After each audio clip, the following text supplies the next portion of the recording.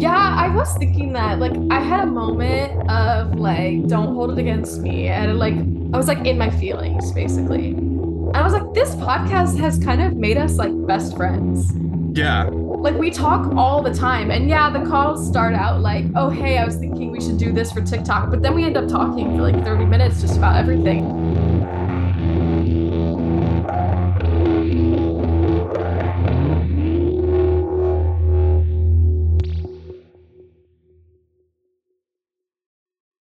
Kate might be the funniest person I have ever met in my entire life. And I hate to say that because she just thinks she's hilarious and it annoys me.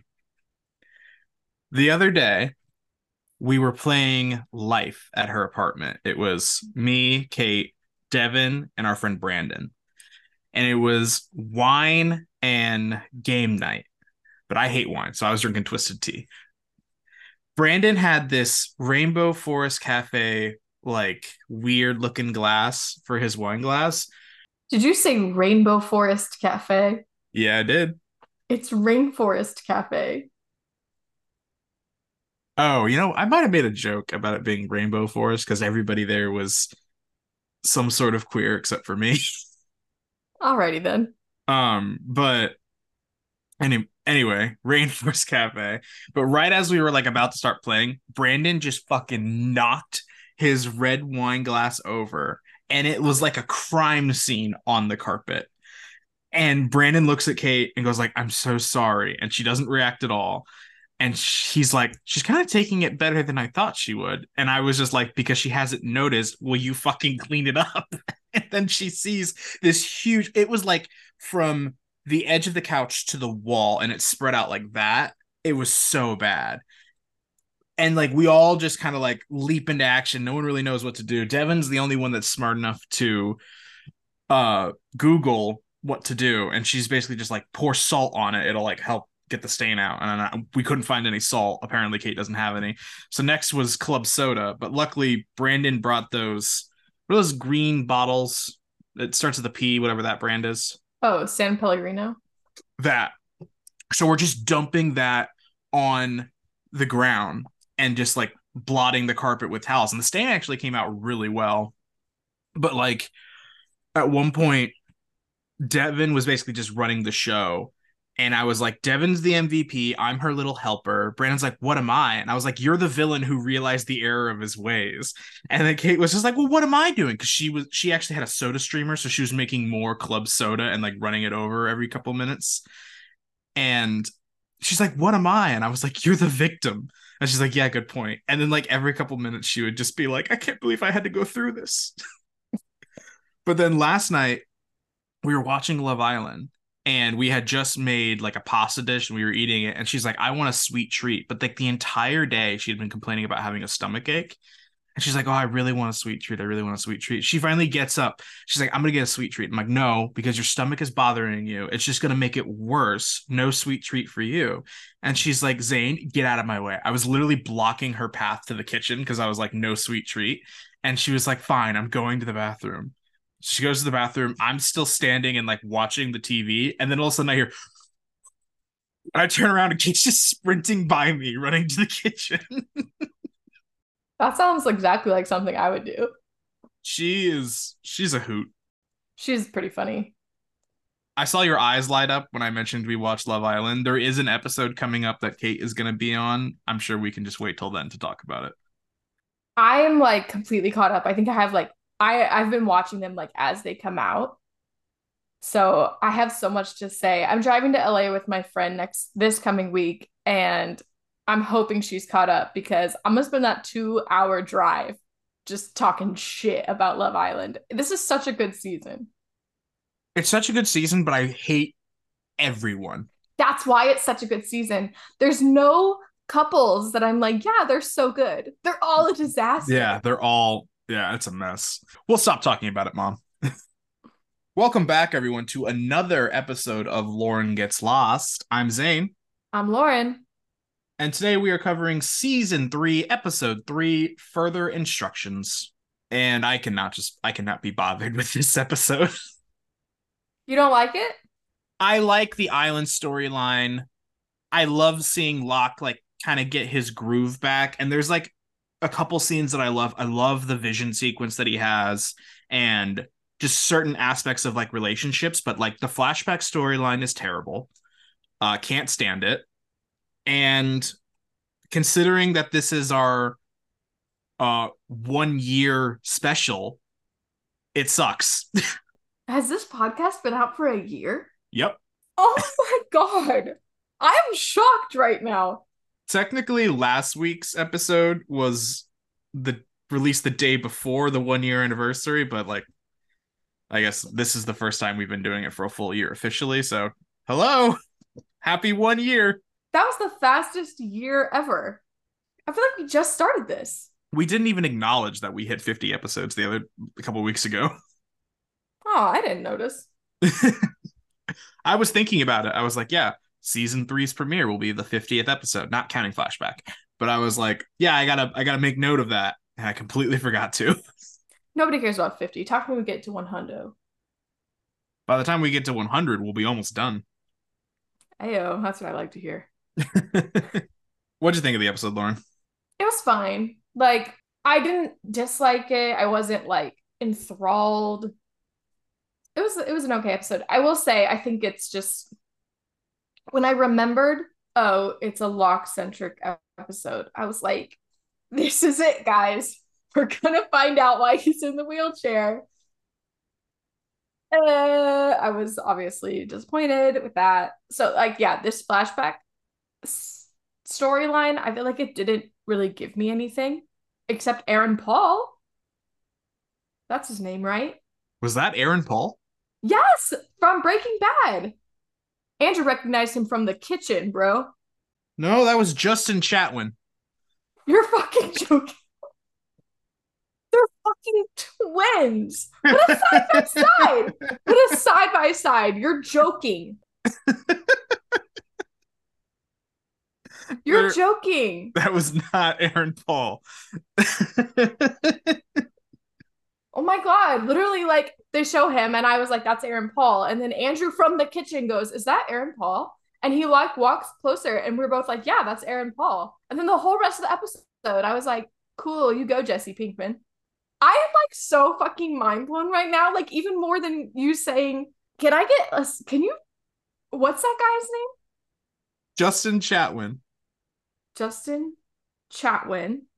See, I have to not be alone in this. Chatwin and Aaron. They're fucking twins. Oh my God. Look at these side by sides. I'm looking at them right now. That's crazy. That's crazy. The same person. Not even in a different font. That's the same fucking font. One's capitalized, one's not. That's crazy. Okay, but you gotta admit that's like an easy mistake to make, right? Oh, absolutely. I feel like I would have noticed his name in the credits. I thought the same thing. I was like, I'm surprised I didn't see it because I did see Ian Somerhalder's name pop up. And then I stopped looking at the name. So I was like, okay, it could have popped up after. That is so funny. Actually, that's the best thing that's ever happened to me. All right, give me a synopsis. Oh, yeah, that. Here's the synopsis. John wakes up and takes action to right his wrongs. And Aaron Paul is not in this episode. Was it originally Aaron Paul is in this episode? No, I just feel like that needs to be clarified for any dummies like me. That's amazing. I can't wait to tell Andrew. He's going to be like, I never really thought it was Aaron Paul. Let me know how that goes. I've got quick picks. Yay. For those of you who didn't see, because this is an audio platform, I just flipped Lauren off. This episode was directed by Stephen Williams. When Locke introduces Eddie at dinner, one of the cult members comments on Eddie's Geronimo Jackson t-shirt. Geronimo Jackson was one of the albums found in the hatch by Hurley last season. I did know that. Is Geronimo... This is a made-up band, right? I'm pretty sure they're a real band, because I remember seeing an interview with either Damon Lindelof or Carlton Cuse where they basically were just like, oh yeah, all of the music that we use is just like stuff that our parents listened to, like the Make Your Own Kind of Music and Downtown.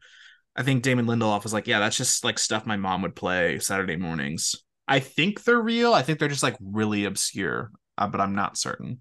How the fuck do you spell Geronimo? I don't know. This is the second time we've had to Google in the first 10 minutes of the episode. Nothing's coming up on Spotify, but it could be because I'm spelling it so terribly. Hold on, they might be fake. Oh, it's fake. It's fake. Little is known about the group, but reference to the band have been made on Lost starting in season 2. Yeah, this is on Lostopedia. Yeah. Well, I was gonna say I would listen to the music and let you guys know on Flashback if it's worth anything, but it's not real. They apparently have a song called Dharma Lady. And now that I think about it, that song definitely pops up later in the show. Goody. This is the lowest rated Locke-centric episode of the series, which is good because really, like I said, it was bad, but it's not like the worst. It's not like Fire and Water or another episode that's coming up soon. Fans, you know what I'm talking about. So it's only up from here. Yeah, I didn't think it was bad. It was just kind of underwhelming. Yeah. Get used to that theme for season 3. Goody. So excited. The numbers pop up on Eddie's ID. It is number 84023. So 4, 8, and 23. Both season 2 and season 3's third episode was Locke-centric. According to E! Online, Claire and Charlie were supposed to kiss in this episode, but the idea was scratched. And lastly, Ian Somerhalder returns as Boone. Didn't they already kiss? Yeah, but like kiss again. Oh, who cares? To like show that that's like a thing. Whatever. Nobody gives a shit. How about we get into it? How about Locke's eye opens in the jungle. A naked Desmond runs by, and Locke is confused and tries to call out to him, but he can't. This scene is very reminiscent to the opening of the pilot with Jack. Close up of the eye, looking up at the tree above him. Someone runs by. I thought it was a dream sequence. Because Desmond was naked? Until he comes out onto the beach camp, I thought this was a dream because it just seemed so weird. Like, naked man, the stick falls out of the tree. Locke has a lot of weird dreams. So I just thought, oh, this is a dream sequence. And then it just kept going. And I was like, oh, I guess not. Well, yes, Locke does stand up and echoes Jesus' stick falls out of the tree and lands on top of him. Locke then returns to the beach camp and rips down a tent. I hope to God it was his or like one of the dead people's because he just like ripped that thing down. And that was such a good tent. It had a hammock in there. It better have been his because if that was my tent, I would have been pissed. He'd be in a wheelchair again. Jesus Christ. Just for like a second. Just for like a day. The island would heal him. If it wasn't his tent, like if he was going to do it to anybody, it would have been hilarious if it was just to Sawyer. Because can you imagine if Sawyer like gets back after everything he's going through and he's just like, son of a bitch. But it's not his tent because we know what Sawyer's tent looks like. And even if that was somebody else's tent who's like dead or whatever, still, what a dick move taking it down. It was such a good tent. Yeah. I'm actually really upset about this. Douche of the week. No. I'm just kidding. Absolutely not. Claire asks Charlie where Locke has been and where everyone else is and tasked him with finding it out. And I really would have liked if Claire was like a part of this scene. Like, I know she didn't have to like go into the jungle or whatever, but like, why send Charlie to do it? Like, she could also ask. Like, utilize Claire more, writers. Come on. Yeah, but you know what I just took from this scene is like the same thing I said, I think in the finale or whatever. Charlie just like walked away from that whole disaster at the hatch. I'm just like, not my circus, not my monkeys. I cannot believe how like unbothered he is. Based on what he experienced over there, like, don't you think he thinks they're all dead? And he's just like, whatever, I'm gonna come back and kiss Claire and just like, you know, be a fake little family with her. Like, what a weird way to react to that situation. Yeah, because when he walks up to Locke at the church, he's just like, oh, you haven't, you know, you disappear for a full day after the hatch implodes. You don't call, you don't write. If it were me and I wasn't mute, I would have been like, you don't send a search party? Like, I'm out in the fucking jungle.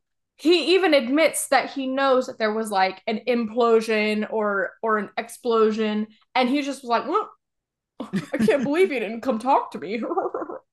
Charlie asks Locke like what he's doing, and Locke can't respond. And Charlie realizes that Locke has gone mute. Charlie asks where Desmond and Echo are, and Locke mimes out to Charlie that he needs to speak to the island, which is confusing to Charlie. What do you think Locke meant by that at the time? I don't know. I just took it at face value. He's never really like spoken to the island. He's had like dreams and just like interpreted whatever it was. Now he's like literally going like, what am I supposed to do? Although he did kind of do it when he was like banging on the hatch with the like, Yeah. what do you want me to do? But even then, like, was that the island or was that Desmond just turning a light on? He thought it was the island though. And I just feel like most of the times where he's felt like the island's communicating with him, it's just been like random, but he's like, this time I'm going to initiate it. Locke finds Charlie at the kitchen and uses a notepad to ask for help in standing guard as he talks to the island. Charlie reminds Locke that he hates him for punching him in the face and accusing him of using heroin when he was not. You are leaving out a tiny detail there, Charlie. However, I really liked you in this episode, so I'm not going to bash on you. It's all uphill for Charlie here.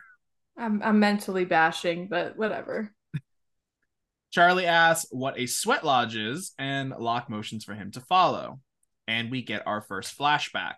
Locke is driving a pickup truck through the rain and stops to pick up a hitchhiker named Eddie, played by Aaron Paul. I just cannot get over how much they look alike. When you told me that, I was like, there's no way. I've watched this show 100 times. I would recognize Aaron Paul. Yeah, but like, you should have thought that was Aaron Paul. They are twins. I've never seen two people who look more alike. Keira Knightley and Natalie Portman. No, I think that this doppelganger situation is more extreme than them. I really do. Wow. To me, I think Keira Knightley and Natalie Portman look more alike because in Star Wars The Phantom Menace, when it's revealed that like the body double thing, I didn't realize that was Keira Knightley. I just thought Natalie Portman was playing both characters. Fair enough, but you were also a child. No, and... I mean like recently. Oh, you're an idiot. Okay. Somebody told me Keira Knightley was in Star Wars and I was like, oh. They look a lot alike just in a still picture, but obviously they have different accents. And because of that, Keira Knightley's mouth looks different when they talk. So I feel like I could easily tell them apart. These two people, same person. Have we ever seen them in the same room? That's all I'm saying. Fair enough. I feel like Aaron Paul would like own up to the fact that he's been on Lost. I'm so mind blown by this. It'll take me a while to get over it. They introduce themselves to each other, and we learn that Eddie is looking for work because he's running away from his dead mom and drunk dad. The rain lets up, and a cop pulls them over. He has them step outside and asks Locke what he has in the bed of his truck. Guns and groceries. The cop is just like shocked by this, but just like looking at everything that this scene has. Pickup truck, middle of nowhere. The cop is like wearing like the sheriff hat thing. I'm like, this is clearly like a rural area. It makes sense that he has guns. Like, why is he so shocked? I don't know. Locke points out that he has all the proper documentation and then asks if they are free to go. And then the cop tells him that he could still take him in for picking up a hitchhiker. Eddie lies and says that Locke is his uncle and he asked him to pick him up. The cop tells Locke to get out of there, and Eddie asks why he has all the guns, and Locke smiles at him. What were your overall thoughts on this flashback storyline? The whole flashback storyline or like right now? The whole flashback storyline. Honestly, most of the time I was just thinking, what is the timeline of Locke's flashback stories? Like, when did this happen? I was literally trying to base it on how much hair he had, but I was so confused. Like, he makes the comment during the prayer, like, oh, I found this family. It's so much better than my family, which makes me think it's after the kidney debacle. This is post-Helen breakup. I don't know. Okay. How many bad things can happen to Locke? A couple more. Great. I mean, he's still got to get in that chair. Right. That's what I'm just like, what the hell? I mean, honestly, it did make me think, Locke is already a little bit susceptible to being, not that this was a cult, but it was kind of an off the grid found family type of situation, which is very similar to a cult. Is this not a cult? I could have sworn it was a cult. I mean, I would take it as more of just like a commune.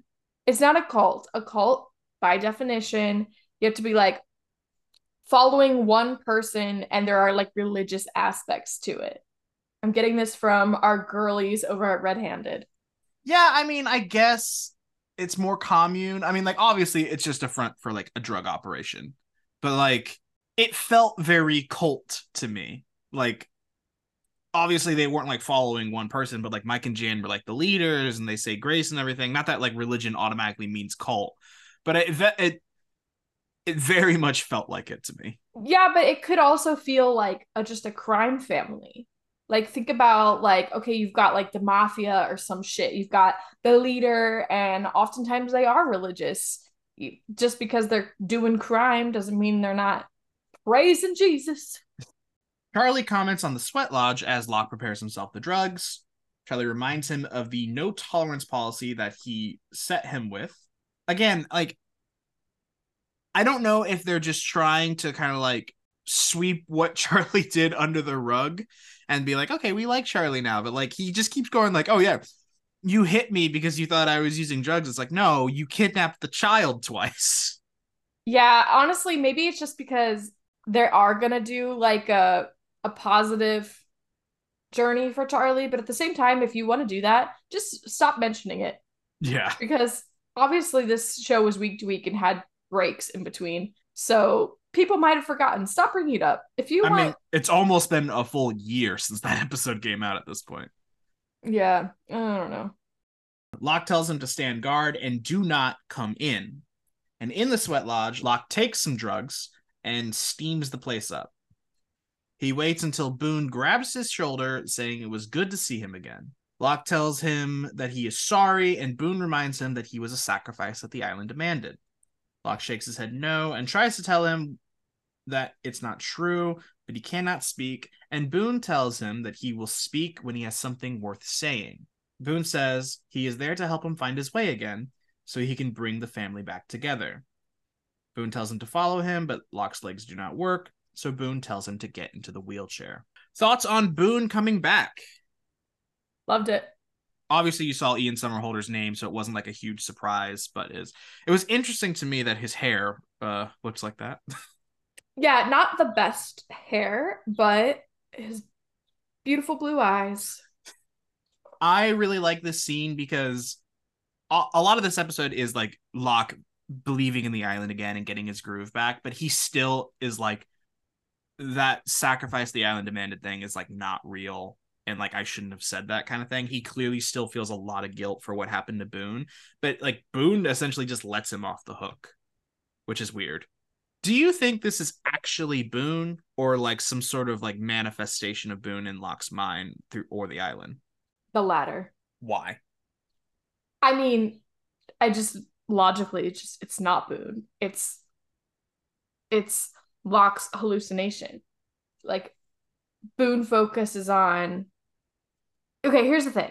If it's actually Boone, don't you think there'd be mention of Shannon? The conversation with Boone centers only around what's relevant to Locke. Why would Boone mention Shannon? I don't know, just because that's what's important to Boone, But like right? he's dead, so he also would know Shannon is dead. That depends on what you believe about the afterlife. He might not know that Well, I mean, he knows everything that's going on the island. because it's a manifestation of Locke's subconscious. So I'm saying he talks about the guilt that Locke feels about him dying, and then he just brings him around. Now, the only reason, obviously, where the island comes into it is he's showing Locke stuff that Locke doesn't know and giving little inklings about that type of stuff. But do I think it's Boone? No, I don't. Boone pushes Locke around the Sydney airport, telling him that someone is in serious danger and only he can save them. Locke points at Claire, Charlie, and Aaron waiting in line for check-in, and Boone says they will be fine for a while. Did Claire have bangs? Yeah, that is the biggest mystery of the show, in my opinion. How did Claire suddenly get bangs on the island? But she wasn't on the island. She was in the airport. She's going to have bangs the rest of this season. Interesting. I did notice that Charlie got a haircut this season, and so I was just like, obviously, one of the background characters is a hairdresser, and Claire's been cutting Charlie's hair every couple of weeks. Well, it looked like a well done haircut. Yeah. But yeah, someone's definitely a hairdresser on this island. So maybe it was Claire. Like, if you're gonna give yourself bangs, you gotta have some skill. I don't I don't know. They're pretty decent bangs. And without a mirror, There's a mirror. whatever. Who cares? Anyway, so Boone says they'll be okay for a while. Yeah. Like, Obviously I know he dies, so well, he said they will be okay. look, I don't know anything about Claire. I also don't care that much. Obviously, I don't want anything to happen to a baby. What? You don't care about Claire? She's fine. She's just there for me. Like, we'll see. Locke points at Saeed's son and Jin in line, and Boone says Saeed has it handled. If you remember, this episode was originally supposed to premiere before last week's episode. I do appreciate the switch because then that line would have been like, oh, there is no tension in that episode because Saeed has it handled. Yeah, that's true. That would have like taken all anxiety out of that episode. Yeah. We then see Hurley is working the check-in desk and typing the numbers into the computer. Boone tells him that Hurley is not in danger either. And then we see Desmond as a pilot walking with two flight attendants, definitely flirting. Boone says, forget it, he's helping himself. Then Boone pushes Locke to a window outside of security where he sees Kate, Sawyer, and Jack being wanded by Ben. And the wand is making the beeping noise from the hatch. Locke waves his arms, trying to warn them, but Boone says he cannot help them yet. First, he has to clean up his own mess and wheels them away.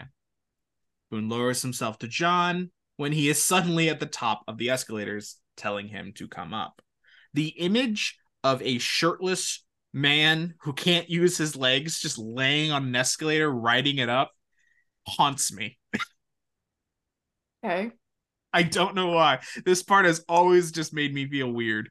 Locke rides up the escalator, and when he reaches the top, he finds blood, Echo's stick covered in blood, more blood, and Boone covered in blood, like when he fell, telling him to clean up his mess, saying they have got him, and he does not have much time. Locke snaps out of his vision, and when he gets up, a polar bear launches at him. Locke then jumps out of the lodge, and Charlie asks if he is okay. Locke grabs his knife, and Charlie asks what he's doing, and Locke tells him he's going to save Mr. Echo's life. So a lot happened there. What were your big takeaways? Not a whole lot. Just kind of took it face value. Sawyer says to Kate at one point in the sequence, wipe the stars out of your eyes. That is a line in next week's episode. I think this is probably my favorite sequence of the episode. I think it's funny that they implemented so much hatch stuff, even though like that's like over and done with. Yeah, but that's such a big thing for Locke, you know? Yeah. Are they going to continue to harass us with the numbers the rest of the show, even though that's like not a thing anymore? It's still a thing. Oh, And like, where did the numbers come from? If you remember that radio tower that was broadcasting the numbers, they had to have come from somewhere. Right. Okay. I don't think it's as intense, but the numbers are always. Okay. I mean, hell, they were in this episode, in Eddie's ID and everything. Yeah, I know. That's why I was asking. You just want me to stop, but I'm never going to stop. Yeah. Locke finds Echo's cross in the jungle and tells Charlie that Echo was dragged this way by a polar bear. Charlie says that the bear was killed by Sawyer, and Locke says he killed a polar bear. How do you feel knowing that the polar bear is the villain of the week? I don't love it. The polar bear is just doing what it has to do to survive. That's all it is. Yeah, it's the same thing in real life. Polar bears, because their food source is so scarce, they won't hesitate. They will fuck you up. Speaking of polar bears, we have to give a huge shout out to Amy and Max. Thank you for the Polar Bear King drawing that you sent us.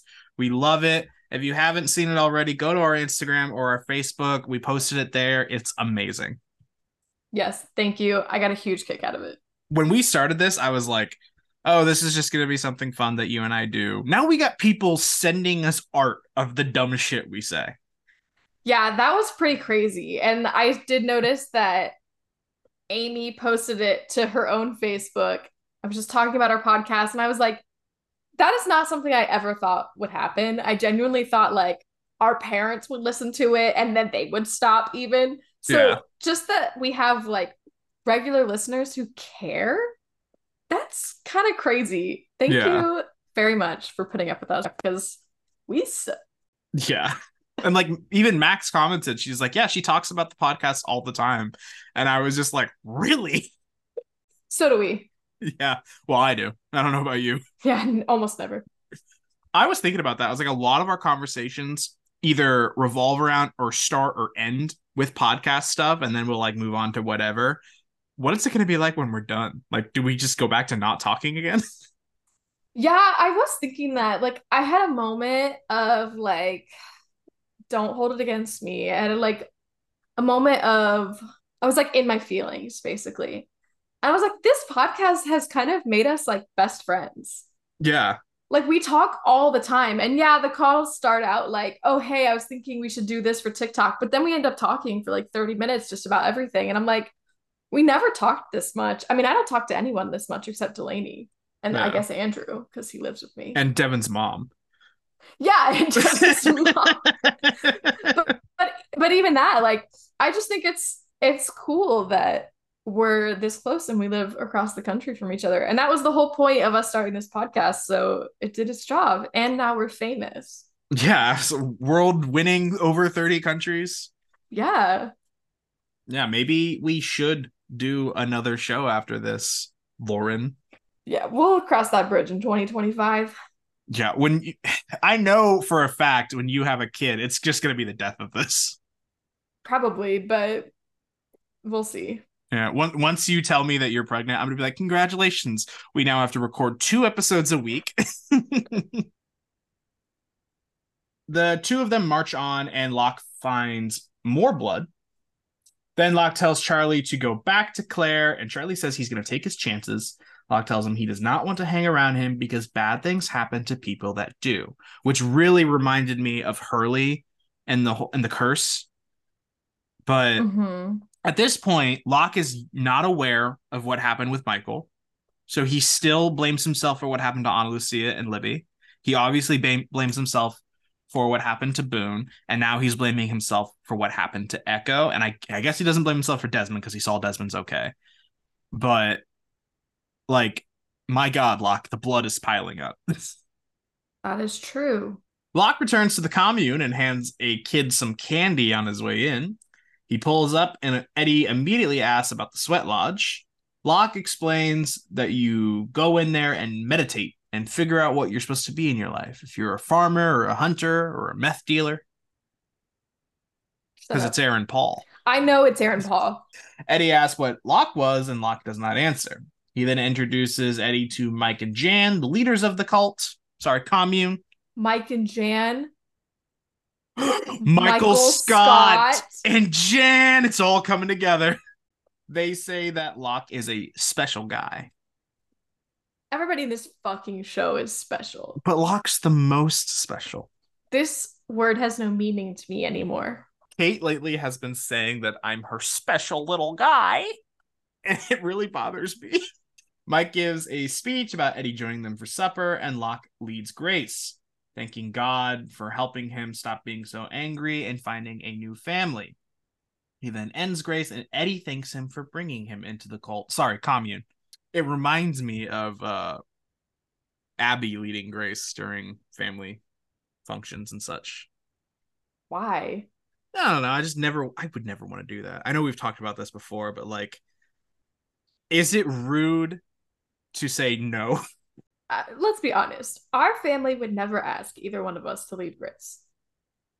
We are heathens. That's true. Speaking of family, I was thinking about this the other day. So Dad and I are living together again. And something that'll happen is I'll walk into the room while Dad's watching TV, and I'll sit down and I'll join him, right? He'll be on his iPad reading articles and stuff, or a book. Our father's a really well-read guy. And then suddenly he'll hand me the remote and say, you can watch whatever you want. And there's 2 schools of thought. You either watch whatever you want, or you watch something that you would like to watch that he would also enjoy. And I don't know what the right answer is, because there's shows that I'm behind on that I'm like, I would like to watch that. But I know he's not going to enjoy it. So what would you do if you were in my position? I've been in that situation a couple times when I've been over there. I typically put on something that I think he wouldn't mind, but also I do find that to be code for I'm gonna take a nap. That's true. So oftentimes he just falls asleep, and then I do just watch whatever I want. He actually walked into the room. He like had just got back golfing when I was taking the notes for this episode. He's like, "Oh, what are you watching?" Oh, and then I was like, "I can stop." And he's like, "No, no, I'm gonna take a nap." I was like, "Okay." I actually asked him a question later on, because I needed his expertise, and he gave it to me half asleep. Okay. We'll get there. Back on the island, the duo marches on and finds what is left of the hatch. Charlie asks what happened to it, and Locke says that it imploded. What were your thoughts when you saw it?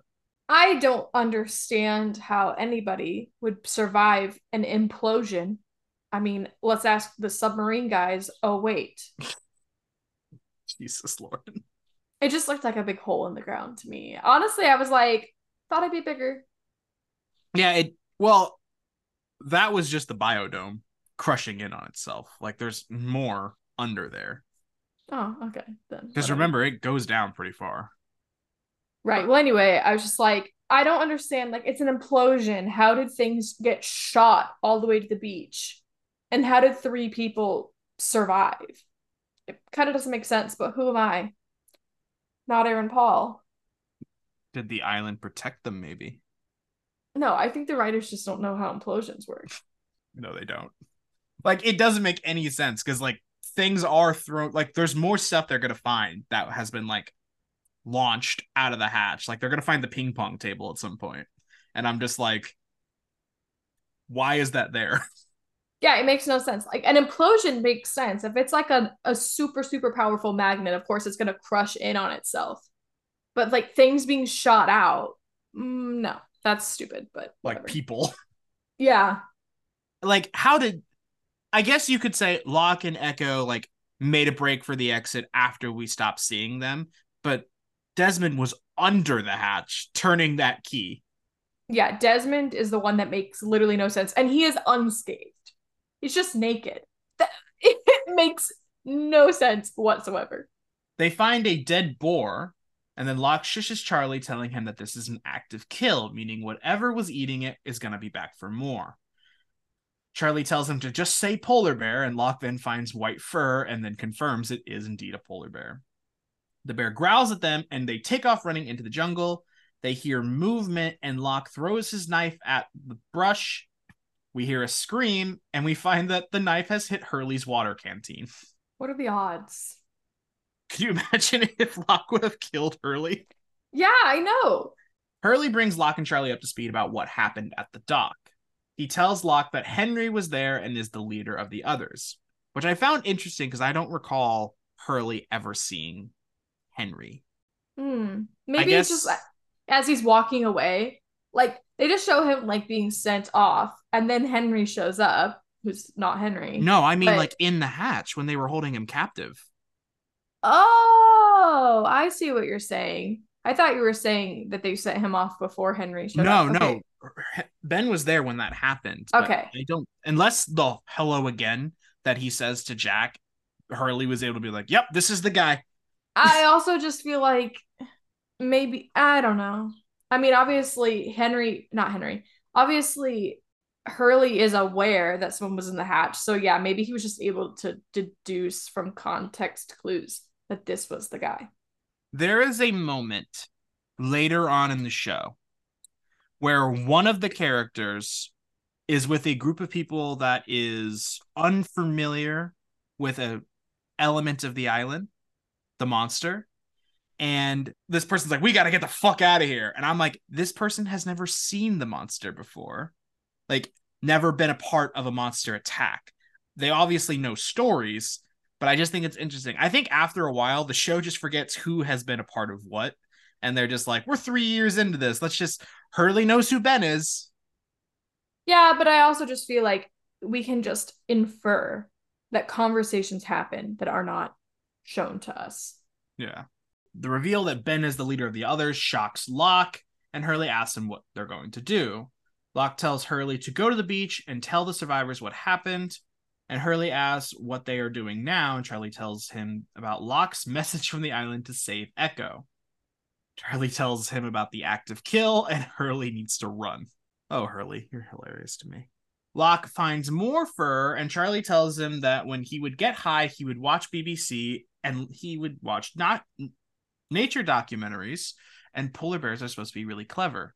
The Einsteins of the bear community, he calls them, which is why it only took 2 hours for them to get a fish biscuit. Then they find the bear's den. Is that why you like polar bears so much, or is it just because you like all bears? I like all bears. Polar bears aren't my favorite. Bears are my favorite, and they're only offering me a polar bear. So, have you seen a bear in real life yet? Every time we go on one of those Green Creek trips, you and Dad are always looking for a bear. I have seen, yes, bears in the wild, but only in the Smokies, which everybody's seen a bear in the Smokies. That's not special. In California, technically, the first time I went to Yosemite, I saw a bear from afar through binoculars, but like that wasn't good enough for me. I just went to Sequoia like 3 days ago. No bears. Did get a killer sunburn though. Did I tell you the story about when I saw a moose on the Green Creek trip and I didn't tell anyone? In the van? Yeah. I feel like that rings a bell. For the listeners, basically, everybody wanted to see a moose. We were on a family vacation, which naturally leads to infighting. I was being told I was talking too much, so I stopped talking. We were driving. I saw a really big moose, and I didn't want to say anything because I was afraid Dad was going to tell me to shut up again. So I just held it in. And then like 2 hours later, I did mention it, and Dad yelled at me for not saying anything. Was it like full on like, Yeah. I hate you? I've never seen a moose. I mean, like, we were driving at like, not like a fast speed because it was like a windy road, but like by the time I processed that what I had just saw, I would have been like, oh, there was one like 100 yards back. Like, turn around. You're a bitch. Sorry. Yeah, it's a family curse. Like, we never see the animals we want to see. In the next flashback, Eddie gives Locke a hard time about Lizzie having a crush on him, saying that she wants a daddy like everyone else there. I feel weird saying that. That's a very Jesse Pinkman thing to say. Locke says that that's not funny, and Eddie apologizes. Eddie then asks why he never talks about his father, and Locke tells him there's nothing to talk about. Eddie notices that people at the greenhouse are struggling with fertilizer, and he offers to help. Locke says no, they're on orchard duty, and Eddie asks what the big secret is about the greenhouse. He says everyone freaks out anytime he gets near it, and Eddie reminds Locke about the guns when he first arrived. Locke tells him that he is a guest and it takes time to be fully trusted, and Eddie says he's been there for 6 weeks. Locke tells him that Mike and Jan welcomed him with open arms, and Eddie cuts him off saying that they always say they're a family, but they have too many secrets. He tells him he knows with that much fertilizer, he knows what they're up to, and he wants in on whatever they're trying to blow up. Locke laughs at him and tells him he will talk to Mike and Jan. Did you have a prediction on where this was going at the time? I knew it was a grow operation. I did not know that he's a cop.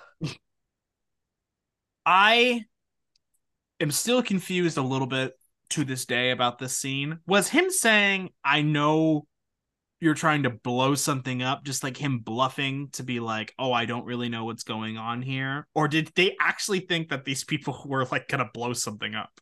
No, I think that it was just a bluff. He was just like, he has to be curious about it so that he can get access to it. But I think him being like, oh, I know you're trying to blow something up was to just throw Locke off, to be like, Locke kind of let his guard down, like, oh, this dumb kid, like, oh, I'll just show him so he doesn't think we're terrorists. Lastly, Locke's father has been mentioned again. Do you think he's going to pop back up someday? Or is that storyline done? Considering you're asking me if I think he'll pop back up, I'm going to go yeah, because you always ask leading questions and you think you're subtle. I have asked you questions that are going nowhere. Like, I That's asked fine. you a lot of questions about the Libby storyline. That went nowhere. But you also asked me a lot of questions that are leading, and then like 2 episodes later, I'm like, oh, there you go. Do I want him to pop back up? No. So that's the way I'll answer that question. I think let sleeping dogs lie. Charlie says the bear maybe is out, and Locke tells him that he's going to stay out of the den anyway. Charlie argues that he doesn't have the right to tell him what to do, and Locke says he has no reason, and Charlie says he does not need a reason, nor does Locke have one himself. I do think it's interesting that Charlie could have been like, Echo's my friend. Like, I've been doing this, like, building the church with him and everything. Like, maybe Echo would have stood a chance against a bear if Charlie didn't show him where the dynamite was and then blow him up. Locke says he does have a reason he's supposed to go in there, and then covers himself with mud. Charlie says if all goes to plan, they won't see the bear, and Locke says hopefully he won't smell him either. This is when I asked Dad, does covering yourself in mud actually mask your scent? And I don't know how reliable this information is because he was half asleep, but he says it might help a little. And then he also said, Oh. Locke whips out a can of hairspray, and Charlie says, I hate to be the one to tell you this. Locke says it's not for him. They both have a little chuckle. And then Locke lights a torch and heads in, knife in hand. I do think it was nice for Charlie and Locke to repair their relationship in this episode, although it would have been nice for them to have an actual discussion rather than just, like, be friends again. That's not how men operate. Not at all. On his way back to camp, Hurley runs into naked Desmond, who asks if he is alone. Desmond asks if he has any clothes, and Hurley asks what happened to his. The moment of Hurley being like, "Oh, I'm alone, I'm alone," like, put it away, that made me laugh. Desmond tells him that he woke up in the jungle like this, and Hurley asks if the hatch blew off his underwear, which annoys Desmond, causing him to yell at him and reveal his junk. So Hurley gives him one of his shirts. What do you think happened to Desmond? I have not a clue. I I feel like there's no way that it just his clothes were like burned off of him. I feel like maybe he had like a kind of a what's the word I'm looking for? I think he just took all his clothes off. And, like, he doesn't remember it, or he's just decided to take off his clothes? Like maybe like a hallucination type of situation and he just freaked out and took off. I have no idea. I don't know, but he's naked. In the den, Locke steps on a toy truck and examines it. Where do you think a toy truck came from? I think the polar bear nabbed a kid and yeah. Where did the kid come from? The others? Shit, I don't know. They're pretty far away from the commune. Okay, polar bears gotta eat. Yeah, but he managed that. Let's assume the kid died and he dragged him from wherever. He managed to hold on to that toy truck the entire time. Well, he dragged Echo alive. Why can't he drag the kid alive? And the kid's like just out of fear, just clutching to his little dump truck. I guess. In the next flashback, Locke goes into the greenhouse after being told Mike and Jan are looking for him. We find Mike and Jan are in panic mode, packing money and weed. Mike tells Locke that he screwed up. Locke asks why they are leaving, and Jan gives Locke a folder calling him an idiot. Eddie is Aaron Paul. No, not Shut up. really. Eddie is a cop fresh out of the academy. Mike asks him if he realizes how much jail time they're going to get for all the weed they have, and Jan tells him that Eddie has been there for 6 weeks gathering evidence because Locke brought him there. Locke tells them to stop, saying he has not seen the inside of the greenhouse, and it's not too late to protect all of them. He says he can fix this, and Mike asks him how. And I think this was supposed to be like a big reveal, tension of the storyline, and I just don't care. Yeah, I guess I just was like, oh, okay. I was like, what's the point? Yeah, we know that, like, everything's gonna be fine for Locke. I guess, like, we're supposed to just assume that maybe he's gonna end up in the chair from this. That's But what I assumed. I thought, oh, he'll get shot in the spine. but don't you think that would be such a letdown if that was it? Yeah, I do. But it's just like, and also if, obviously a lot of times the flashback storyline mixes in with the on island, but I really don't like just him being like You're a hunter, John. Well, he's cleaning up his mess. Yeah, I get that, but he doesn't even really clean up his mess in the flashback. No. Like He we have actually no idea how, like we don't see the resolution or any of it. We just know, okay, he fucked it all up. We just assume. there's a deleted scene that I'll talk about when like the flashback storyline comes to an end. But yeah. While we're on the topic, do you have a prediction on how Locke gets in the chair? At this point, I'm fucking over it. I have no idea. You're over it, like you don't care? Is this like Kate again, where you're just like, eh? It's worse than the Kate situation. They're dragging it out 3 seasons. But they're not like teasing it like with like what they did with Kate, where it's like, what you do, blah blah blah. I want to tell you what I did. We just know he ends up in a chair Yeah, at but they're some point. constantly reminding us that he was in the chair. Like it was in today's episode. His little hallucination trip with Boone, he's back in the chair. And so you're just like, ooh, what's gonna happen? Like they've dragged it out so long that I just don't think anything could meet my expectations at this point. I think anything that they show me with how he got in the chair is gonna be a letdown because it took 3 fucking seasons. That's even if they do it this season. Do you think they'll show it this season, or you think they're going to continue to draw it out? God damn, I don't even know. I can't believe it took 3 seasons for them to do it. So at this point, maybe they'll never tell us. How mad would you be if they did never tell you? Furious. Because a lot of people say that this show doesn't answer all the questions, and like that's why they don't like the ending. I don't agree with that sentiment, but like there are questions that go unanswered. I'd be pretty mad. On a scale of 1 to 10, how important is it to you that they tell you? It's not that it's like, oh, it's pivotal or anything, but it's just it's a part of his backstory. So why would they not tell us? You know what I mean? It just Yeah. doesn't make sense. Like it better be something epic. What do you want? I think the only way that it could shock me is if it's like heavily related to another character. That's the only way that I could give a shit. If it's just like he got in a car accident and he's paralyzed, I'm gonna be like, fucking great. You could have told me that in season one. Okay. Locke finds a skeleton wearing a Dharma shirt with the Pearl logo on it. I guess we're just supposed to assume that one of them got nabbed. Laying next to the skeleton is a bloody Echo. The bear attacks and grabs Echo. Locke grabs Echo's hand and eventually uses the homemade flamethrower to burn the bear. He grabs Echo and hauls ass out of there. Echo collapses to the ground, and Locke tells Charlie they gotta grab him and go. Really not much here, but I do know that you probably felt bad for the bear.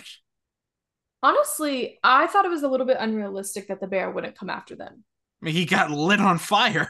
I don't really feel like he did though. I feel like he got flame shot in his face and it might have scared him, but I think realistically after the bear was like, "Oh, I'm not on fire," I think he would be out there. I may be misremembering it, but I'm pretty sure that like his face got hit. Yeah, but I just don't think like I feel like it would singe his face. He didn't blowtorch him that long, you know? Yeah. Hurley asks Desmond about what happened in the hatch, and if he could have turned that key, why did he wait until now? Desmond tells him he did not know what was going to happen. Hurley asks what did happen, and Desmond tells him that when he turned the key, it must have detonated the electromagnetic anomaly and caused the hatch to implode. Hurley asks if that is also what caused the weird noise and the sky turning purple. Desmond says he missed all of it because he was underground. And Hurley tells him that the entire island vibrated, and then the Holy Trinity was grabbed by the others. Desmond tells him not to worry because Locke said he's going to go after him and after them in his speech. Hurley asks what speech he's referring to because all Locke said was he's going to save Echo and kill bears. Desmond says he was mistaken and is shaken up, but Hurley looks at him weird. What was your reaction to this? Not what happens later. I just thought he must have had his own sort of like hallucination or dream sequence or something like that. Do you think there's any significance to the sky turning purple? I mean, once again, considering you're asking, It's been commented on a couple times, though, is why I'm asking. yeah, but here's what I think. I think you need to think about how you phrase questions. You ask leading questions. You ask yes or no questions. You should rephrase. Think about how a therapist asks questions. It's called motivational interviewing. It's been a while You since should, I've been to therapy. okay. Well, you should, instead of saying, do you think that the sky turning purple has significance, which is like in my mind, you're basically telling me the sky turning purple has significance. You should have said, what are your thoughts on the sky turning purple? I do ask you that, and it usually ends in, I have no thoughts. Yeah, but I have no thoughts. So if I have no thoughts, I have no thoughts. But you lead me, and sometimes it kind of fucks with the show for me. Okay. Then I will start asking for thoughts. I'm going to need you to start getting them, though. Yeah, but if I don't have thoughts, like if you force me to have thoughts, like Okay. I Fair enough. What are your thoughts on the sky turning purple? look, I'm not a magnet scientist. My only thought would be that something happened when all that magnetic energy or whatever was released, but I really don't know. I thought to myself recently, like, oh, it's because of like purple is associated with something. And I was like, what is it associated with? And I was like, oh, ultraviolet. That's light, not magnets. Okay. Yeah. Once again, not a scientist. We have a medical person to consult now. We've got our father to consult for like nature stuff. We really need someone to consult when it comes to science stuff. Yeah, I don't think we've got anyone for that. We know a lot of engineers, but that's not going to help. So if anyone out there in the over 30 countries that listen to us, if you're a scientist, please let us know. We need someone to Specifically, consult. if you're a magnet scientist, call me. I'll leave Andrew for you. No, I have questions about magnets. Locke says he burned the bear pretty good and it won't come after them. Charlie says now that they have Echo, he wants to know what he saw in the sweat lodge. Locke tells him that he saw Boone, and Boone told him to clean up his own mess. Charlie agrees with Boone, saying that if he had just kept pushing the button, none of this would happen. Locke cuts him off, saying he understands that it's his fault, and Charlie says that he speaks like someone who's had a few too many messes to clean up. I feel like you've had a couple. Charlie? Thought we weren't shitting on Charlie today. Old habits. Mm. In the next flashback, Eddie and Locke are hunting for a deer. They're walking around. They're being loud. They're not wearing their hunter safety orange. I hate this. Okay, Dad. And Eddie asks if he talked to Mike and Jan yet.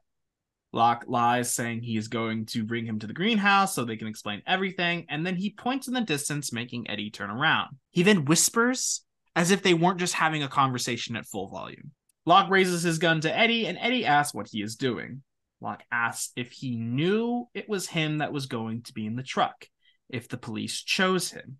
Eddie slowly raises his gun, but Locke tells him he did not load that one and demands an answer. Eddie confirms they chose him. Locke asks why, and Eddie tells him it was because he had not been there long, he has no criminal record, and his psych profile said he was amendable for coercion, which confused Locke. How the fuck do they have a psych profile? That feels like a bluff to me. They feel like a small town police force. Like, it's not like Eddie's a member of the DEA. I know, that's what I'm saying. It's like, this is like, I'm assuming based on the scenery and him saying he's trying to go to Eureka that this takes place in Northern California. That's like when you drive around Northern California, especially like very, very northern of where Eureka is, it's like a whole lot of nothing. It's like, aside from the fact that there's an ocean there, you could think you're in the middle of Kentucky or something. So I know there is not a task force doing psychological profiles on a grow operation. Like, that it makes no sense to me. Is it a bluff? Probably not. Do the writers understand how the police work? Probably. Yeah, it's probably that, but I just kind of was like, that took me out of the moment a little bit. That was kind of stupid. Yeah. Eddie tells Locke to lower the gun. None of this is personal. He's not a bad person. He's a farmer. Locke tells him no, he's a hunter. Eddie tells him he's going to walk away, which he does, and Locke struggles to pull the trigger and eventually does not. Now, there is a deleted scene was supposed to be later in the episode, which basically just Locke watches everyone get busted. Mike and Jan gets arrested, and then he just like kind of disappears into the woods. It's just assumed that like he doesn't get arrested or anything because they never will mention it.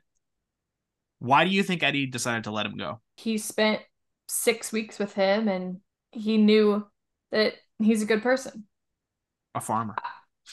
Well, no, he's a hunter. But it's interesting because obviously this show focuses a lot on like, are you a good person and showing the sins of their flashback life and everything. And it was like, as he's holding the gun up to him, I didn't think he was going to kill him, but I thought if he does, then now he's a bad person in like the eyes of the island. But I think this is just showing like he's been through a lot, but he hasn't done anything yet that's like bad, quote.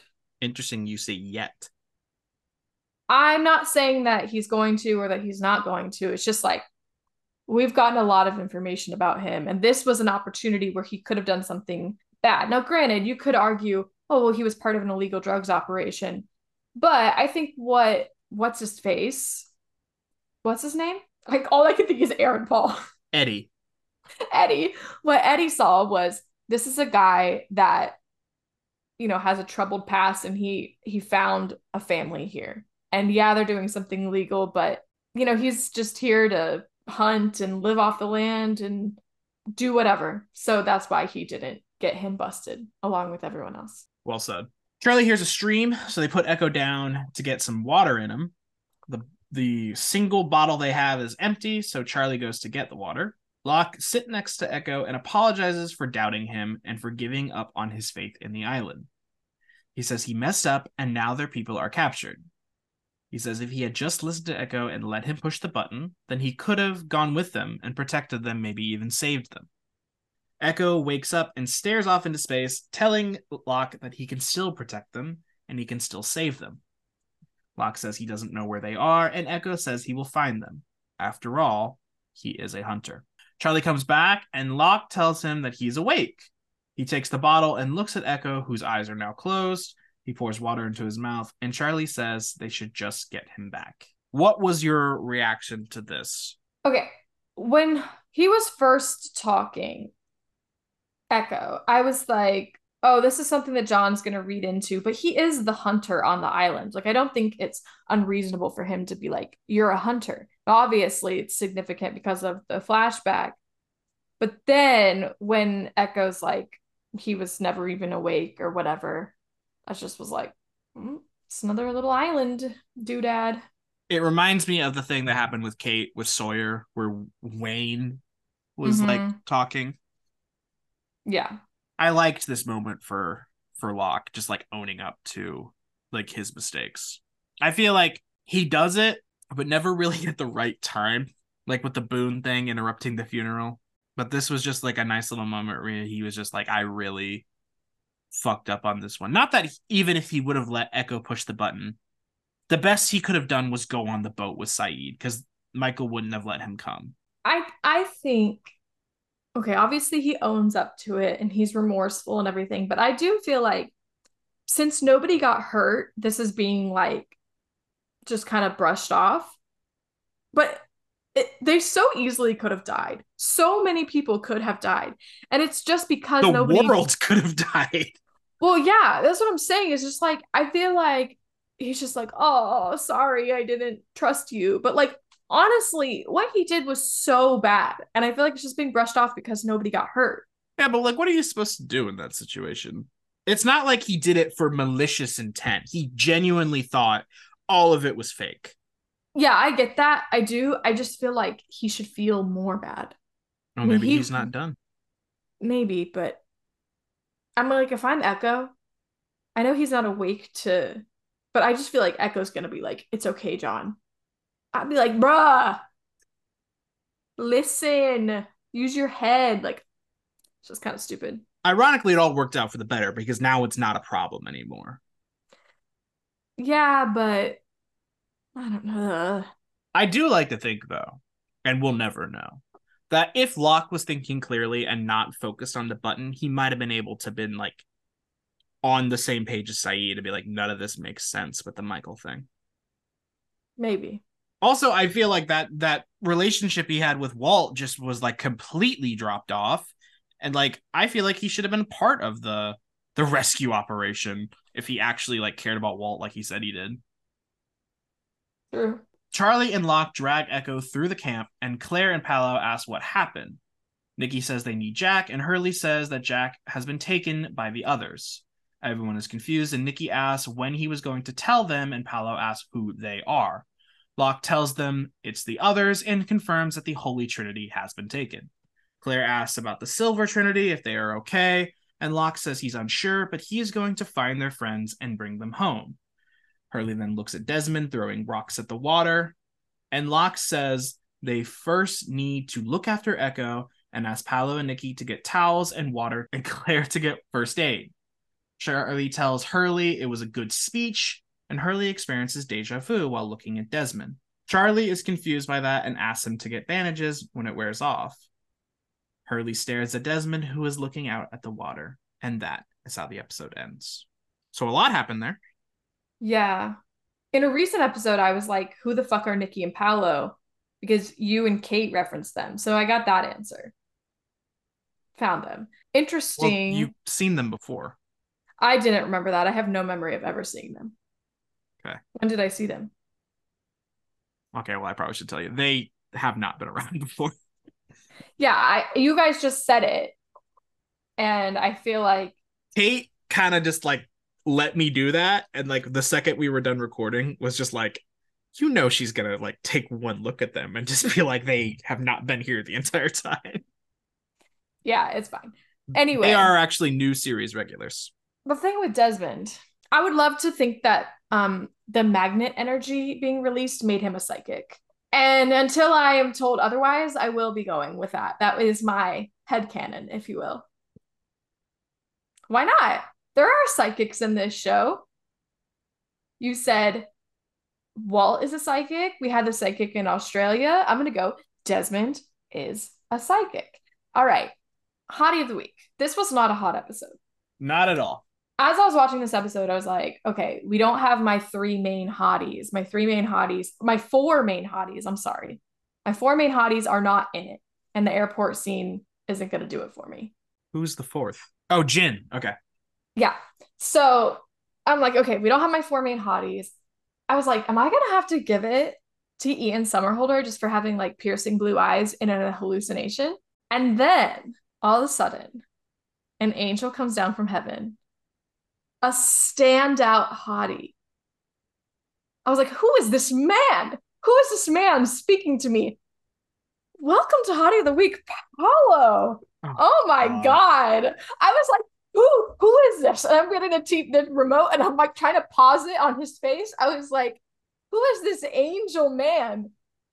Beautiful. He had like 2 lines and I was like, Hottie of the Week. You are going to piss off so many people.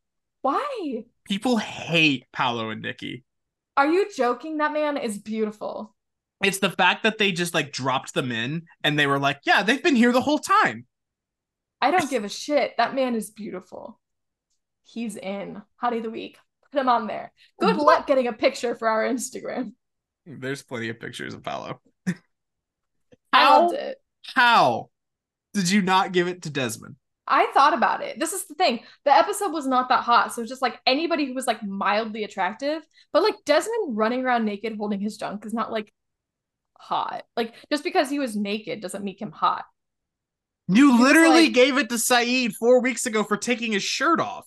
Because he has a really good body. I analyzed Desmond's body. I was like, not hot enough. Wow. He's a pretty man and he has a really good accent, nice luscious locks, but like it wasn't doing it for me. The whole episode, I was just kind of trying to force a hottie until I saw Paolo, and I was like, okay. I feel like Desmond is just Scottish Sawyer. They have a very similar build, long hair, beard, like not really muscular, but like good looking shirtless. Sawyer is like built a little bit more. He's like still kind of a soft abdomen situation, but he's like built up a little bit more. Desmond, I'm sorry, I considered it until Paolo looked into my eyes and said, who are they? I took one note this week.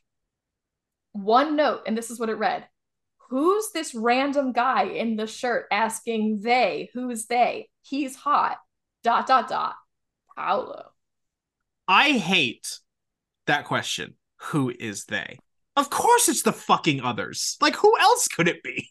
Yeah, but I do feel like it's kind of even just joking at the fact that like the D cast, they're never involved. Nobody tells them anything. I kind of liked it. I kind of like that there's just like, oh, look, there's all these people on the island that have no fucking clue what's going on. Like Paolo probably doesn't even know there's a polar bear running around.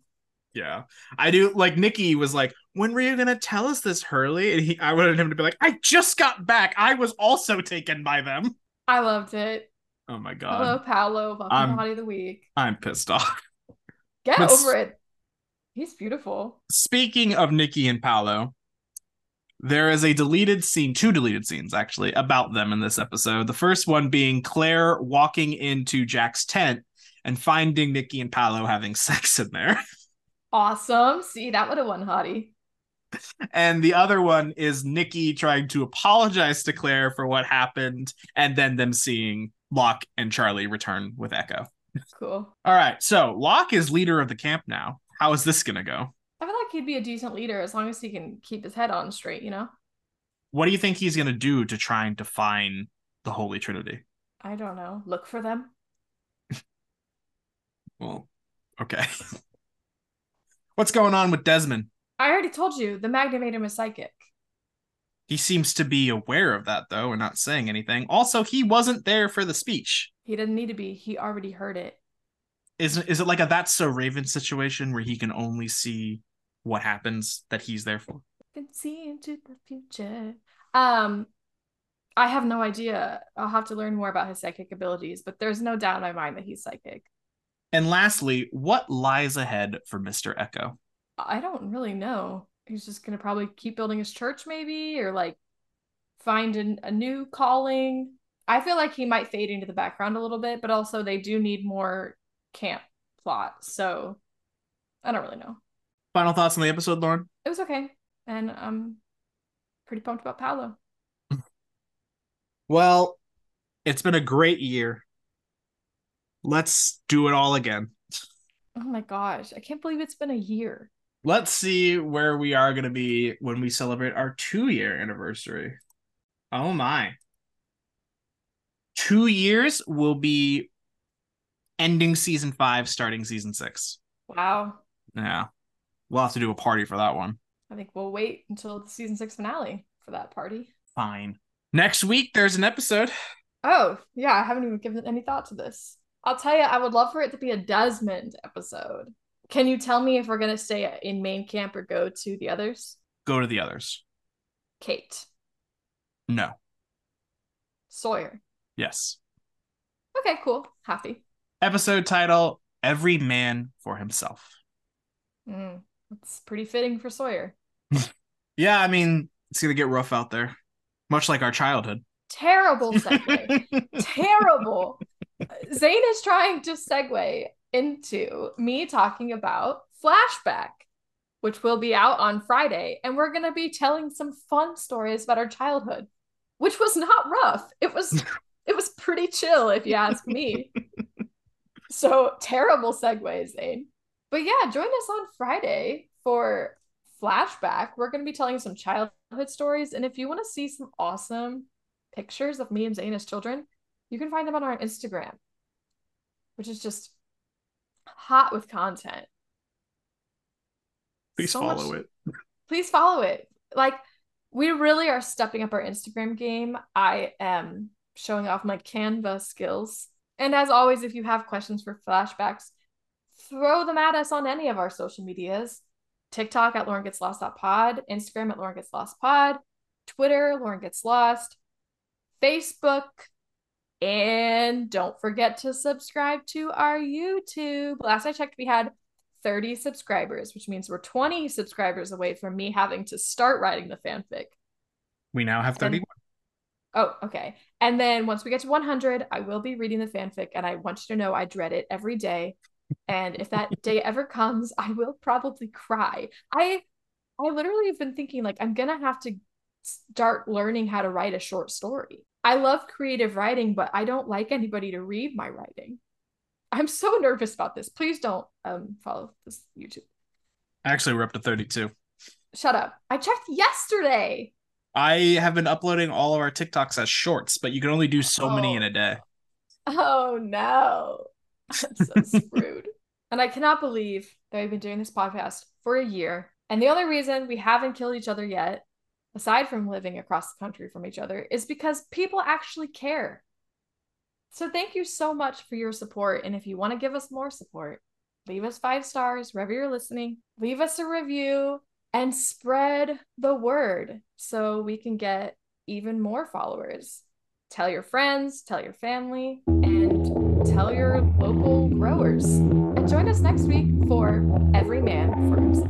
Thank you for listening to Lauren Gets Lost. This podcast is hosted by and edited by Zane Kohler with co-host Lauren Kohler, produced by Kate Worcester, and our music is done by David Kohler. And remember, they were not dead.